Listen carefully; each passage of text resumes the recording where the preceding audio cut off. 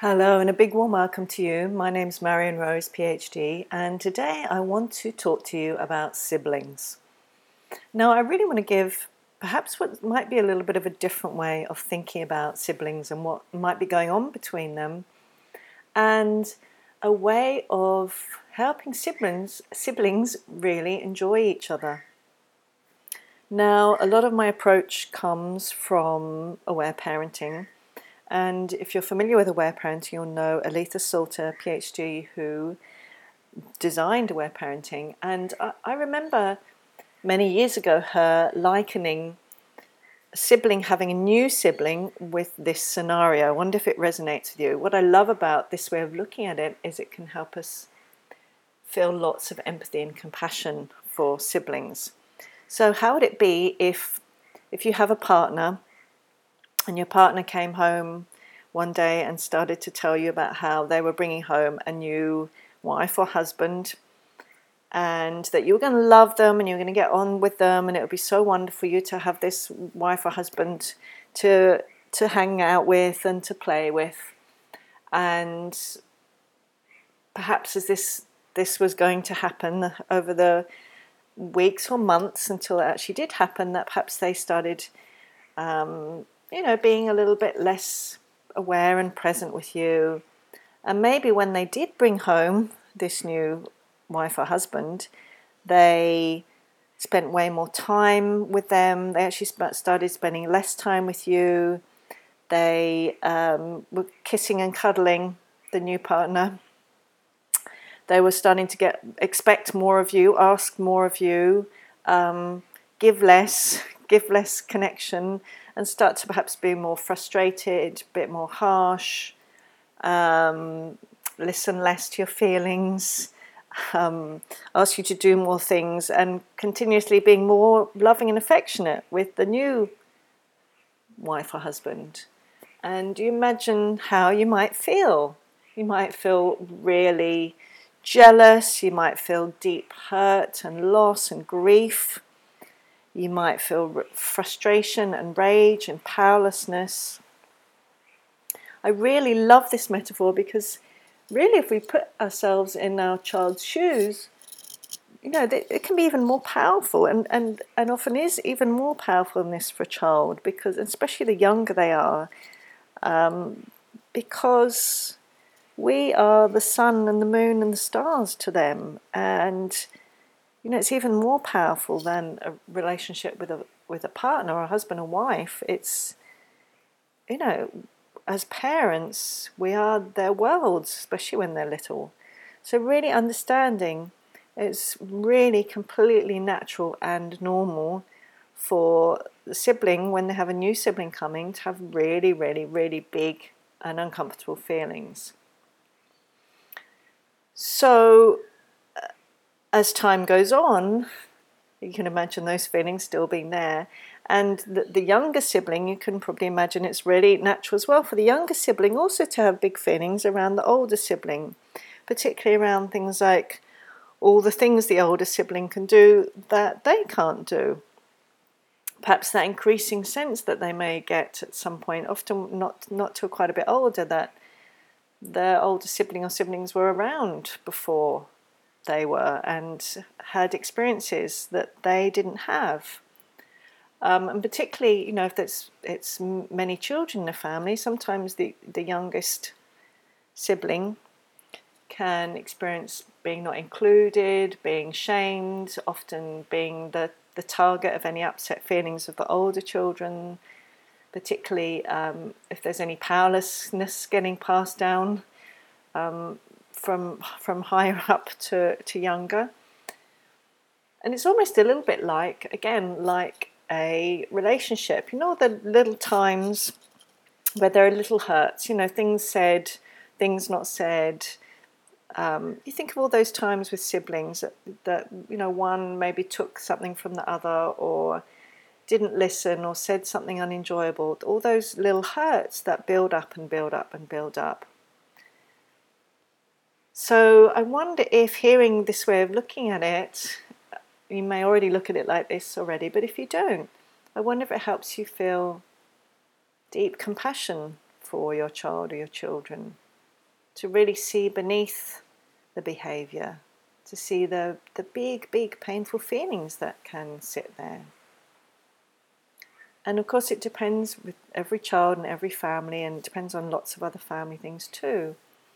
But I think it can really help us to have that compassionate hat on, and to understand that the reason often, the things that we often maybe take for granted that have to happen between siblings, the fighting, the rivalry, the pushing, the harshness, the competition, any of those things, if you see any or all of those things with siblings, maybe with your own children, I think we often think those that they kind of have to be like that. And I really want to offer this approach that although the feelings are normal and natural, and all the behaviours that show up are a result of those painful feelings, that we actually can help children so that they aren't behaving in those ways to their siblings, or at least that they're doing it a lot less. The other thing to think about on a day-to-day level, even once siblings are older, is that it can be sometimes really hard to share parents or a parent. We live in often a nuclear family culture. We're really not designed to live in that kind of a family situation, and sometimes it can be hard to really be sharing that. And again, it's really natural to feel jealous or frustrated or powerless or sad, or all these feelings are really natural. So what can we do though? So what can you do as a parent if you're going to have maybe a second baby, or you already have 2 or more children? What things can you do tangibly? Because it's yes, knowing is one thing, but what tangible steps can you take? So the first thing really is the understanding piece. The way we think about things, the way we're thinking about our children does have a profound impact on how we feel and also on how we're able to act. So really having this understanding, because it can be so easy to fall into perhaps more old-fashioned ways of looking at children, maybe judgmental ways, harsh ways, punitive ways. But to really have this understanding and to remind yourself as many times as you need to remind yourself that they're not doing it deliberately. They're actually not enjoying it when they do those unenjoyable things to each other. That it comes from these really painful feelings, jealousy, loss, frustration, powerlessness. Those kinds of feelings are sitting underneath the behaviours that we don't enjoy seeing. So having that understanding is the first part. The second part is listening to our own feelings, or often it means having someone else listen to our feelings. It's really natural, again, especially if you have a baby and if you have 1 or more older children and they're maybe being harsh or pushing or pinching or hitting or in some way being harsh to the baby or the younger child. It's really very common for us to have really big feelings, to want to protect the younger child. And the more we get to have those feelings heard by a loving, compassionate listener who's not going to judge us, but who's going to say, yeah, of course, so you feel rage, you feel frustration, you feel powerlessness, you want to do X, Y, and Z. The more we actually get to express those to someone else, the less likely we are going to act in harsh ways to our child, which, if we act in harsh ways, is going to add more painful feelings. So they're going to be even less able to be their natural, compassionate selves. The other thing that can often happen if we have, maybe it's not a baby, but you have 2 or more children who are, you might want to call it fighting or squabbling, whatever term you want to use. It's often common for our own, what I call sweet spots, by which I mean painful feelings from the past coming up, because we're being reminded of something similar that was painful in the past. So that can often be if we had siblings who fought or who were harsh with us. So that can also come up with that previous scenario I was talking about, if perhaps we had an older sibling who pushed us or tickled us or hit us or shamed us or did those kinds of things with us, we can have all the feelings that we had as the younger sibling. Well, all that time, every time we experience that, those can come up in the here and now. That's the way our psyche is designed to work, that we're having a similar situation, it's reminding us of the original one. Those feelings come up to be heard now. The important thing is to recognize the real source. The source actually isn't in the main from what's happening in the here and now. The source of those huge big feelings are from the past. So the more we get to speak to someone where we can share those feelings, they can be heard lovingly. We can say the things that we might have liked to have said to our bigger sibling, the less likely those words are going to come out to our child, because it's our job, if you might use that word, as a parent to help our children rather than to pass on the hurts that we yet haven't healed from. So it's a really amazing opportunity to do that. The other thing that can often come up in these scenarios is if our parents used to fight, if they had arguments,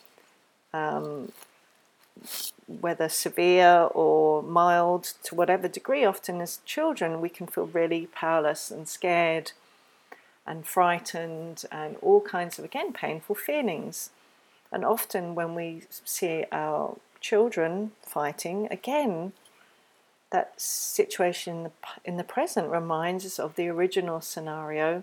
And again, we can have those feelings come up in the here and now. Maybe we kind of dissociate, we feel frozen. That's part of our psychology, our biology trying to protect us.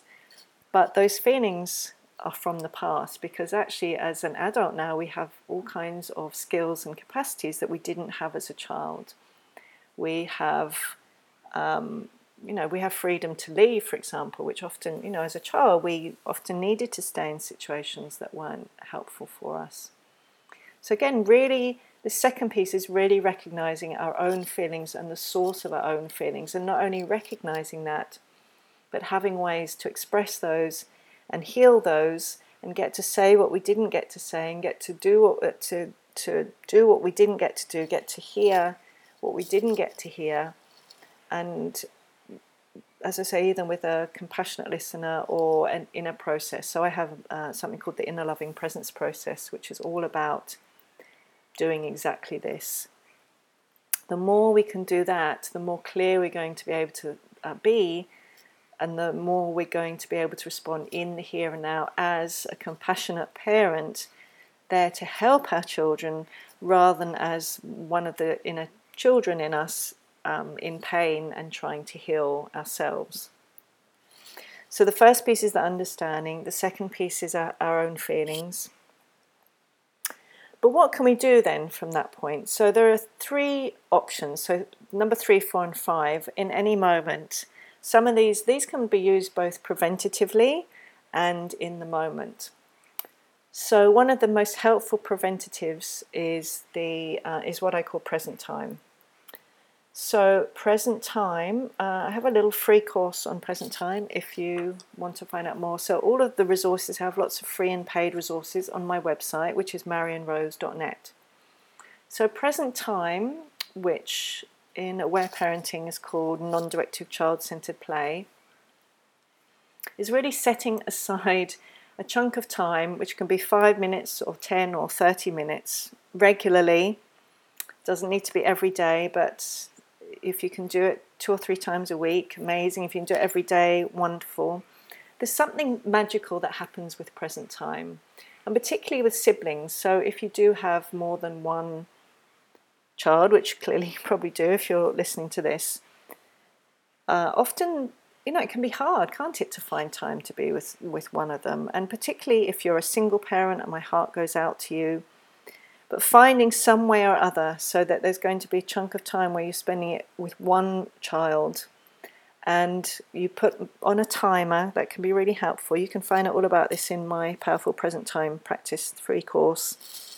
Putting on a timer And for that chunk of time, giving your full attention, your full presence to your child,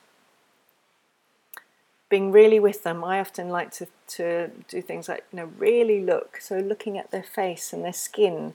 What does their skin look like? Maybe noticing freckles, really looking in their eyes. What do their eyes really look like? Seeing maybe the hairs on their skin. These kinds of things can help us get really, really present, really present in the moment with them.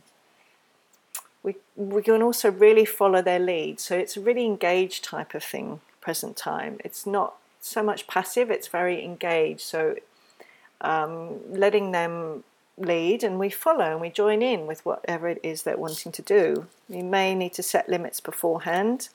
I recommend if there are any things that you don't want to happen, that you set that up as part of the beforehand. So if it's no screens, no sugar, that's what I used to say, no, to my kids, no screens, no sweet things while we're doing this, so that it's, that they know within that I'm going to be able to say yes, or no getting hurt. That was the other thing. And then be fully engaged, be really in there and follow your child's lead.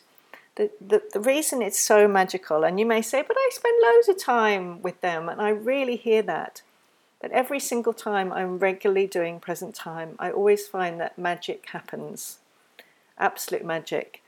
That I feel much more connected with my children, which often is a really nice byproduct. People will often say to me, it's usually mums, will say, I did present time to help my child because they were doing this, that, or the other.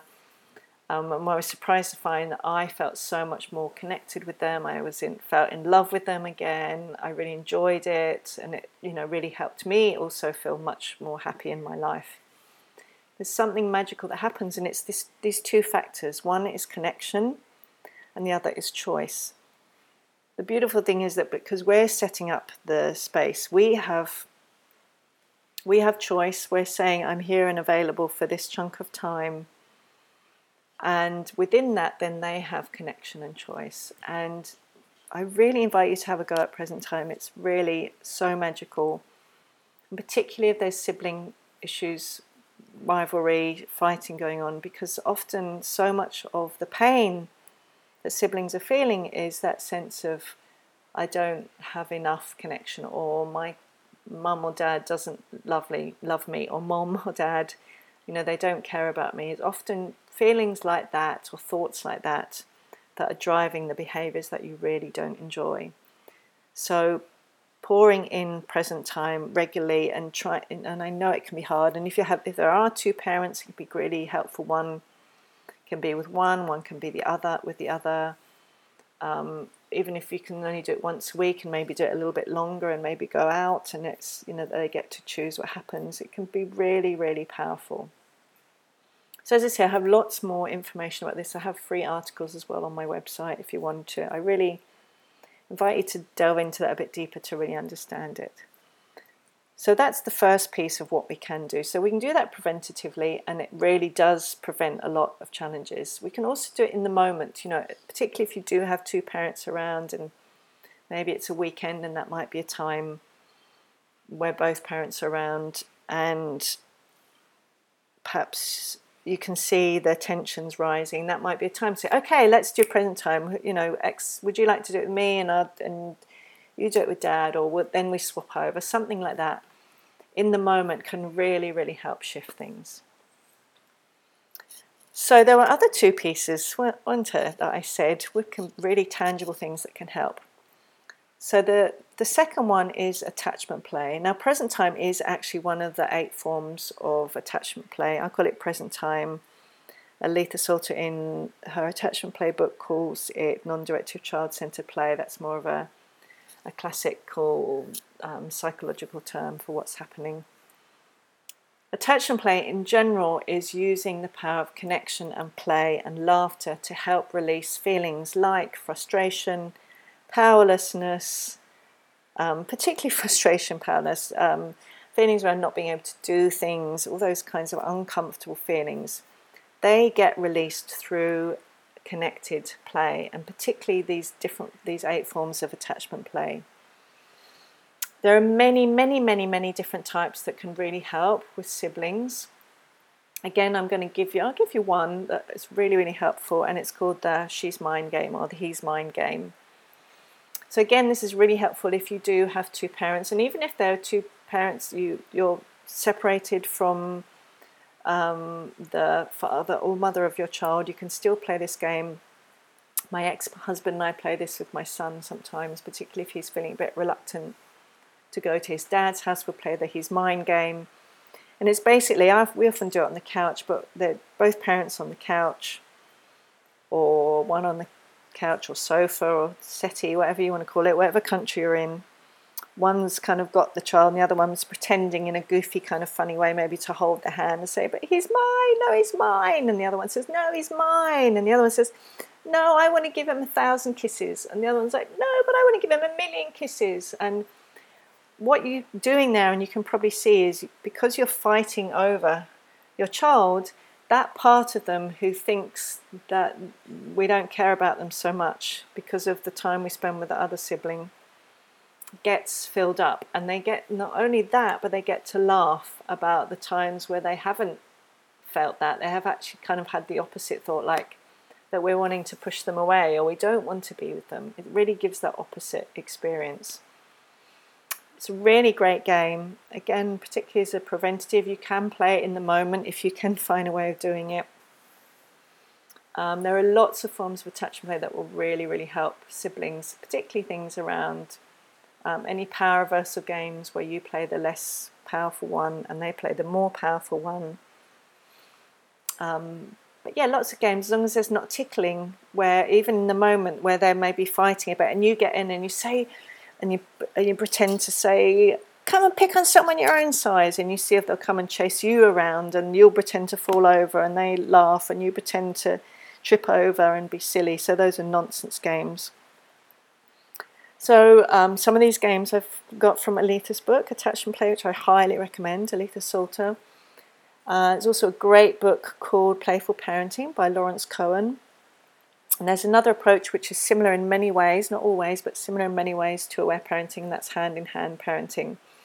And there's some great games on their website as well. So thank you to all three of them. So incredibly grateful for all the games. So if you want to also learn about more games, I have a free intro course and articles on my website, and I have a paid course which has videos of me going through all the different attachment play styles and lots of games for each type. So that's the second thing you can do. So those three tangible things. The first is present time. The second is attachment play, like the He's Mine game or the getting in and saying, pick on someone your own size. I'm pretty sure that's a Lawrence Cohen game. I think both of those might be. The last tangible thing you can do is listen to those painful feelings. Now the thing is, often children speak in codes. They often use what I call emotional flags. So sometimes a child may say, especially if they're verbal and they're old enough and they're really, they're really comfortable with that kind of thing, they might say, I'm really jealous, or I really, those kinds of things. And then you can, of course, give empathy. I really hear you, sweetheart. You're really jealous. You really, I'm right here. I'm listening. But often children, and especially the younger they are, but even older children will, the feelings often need to come out not just in words, but in crying. Because remember what we talked about, remember that grief and the loss, and you may have felt that too, when you have each new child, there's a change, isn't there, in the relationship with your child, especially if you go from 1 to 2. That relationship changes, and often, things return again, but often there is a sense of loss there. It's really natural for children to need to cry, and to cry a lot around the less time that they have and the hurt that they feel.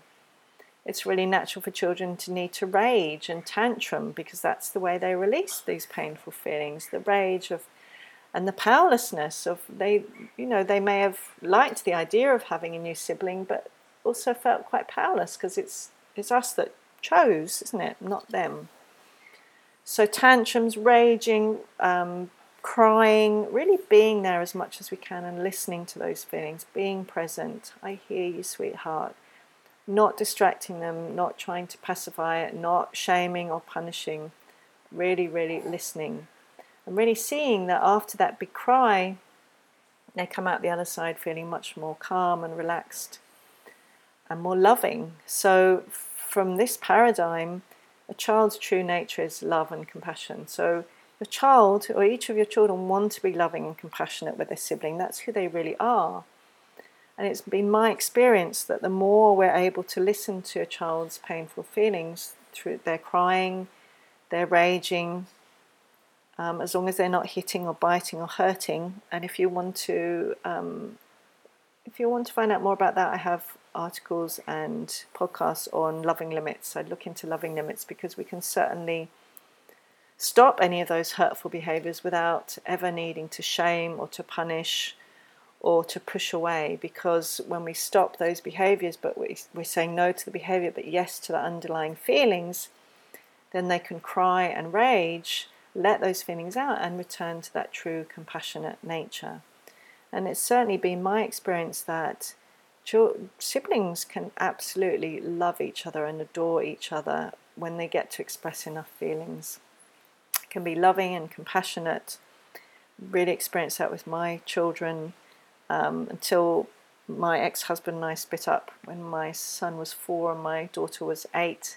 Up until that time, 97% of the time they were completely in love with each other, played together, not ever any harsh anything, completely adored each other.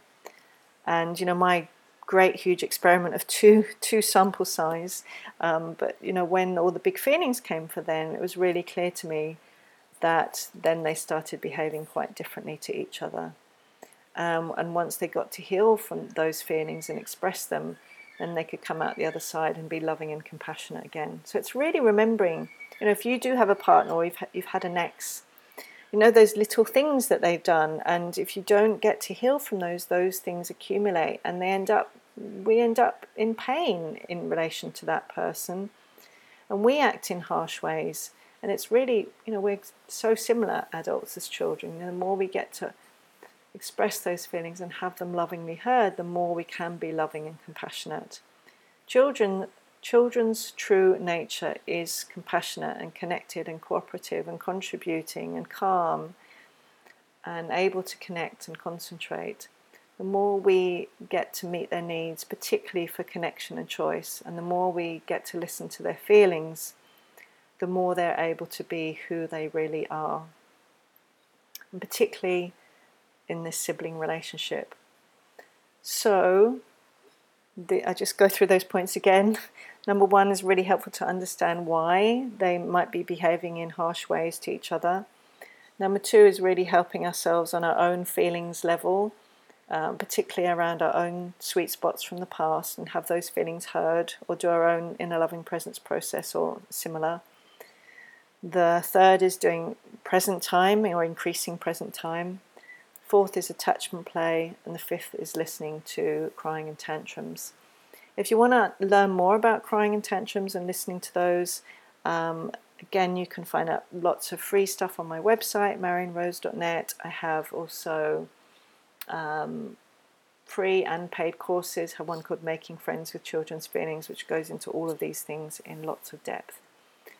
But really, I do invite you, if you have 2 or more children, they are fighting, or you have a baby and a child and the older one is doing harsh things, to really get some support for yourself, have your own feelings heard, because it's really hard to respond in any of these ways if we're feeling powerless or full of rage or hurt or disappointment. So having our own feelings heard so that we can be that clear, compassionate parent that we really are makes all the difference. Thank you so much for watching. I look forward to talking to you again in another podcast.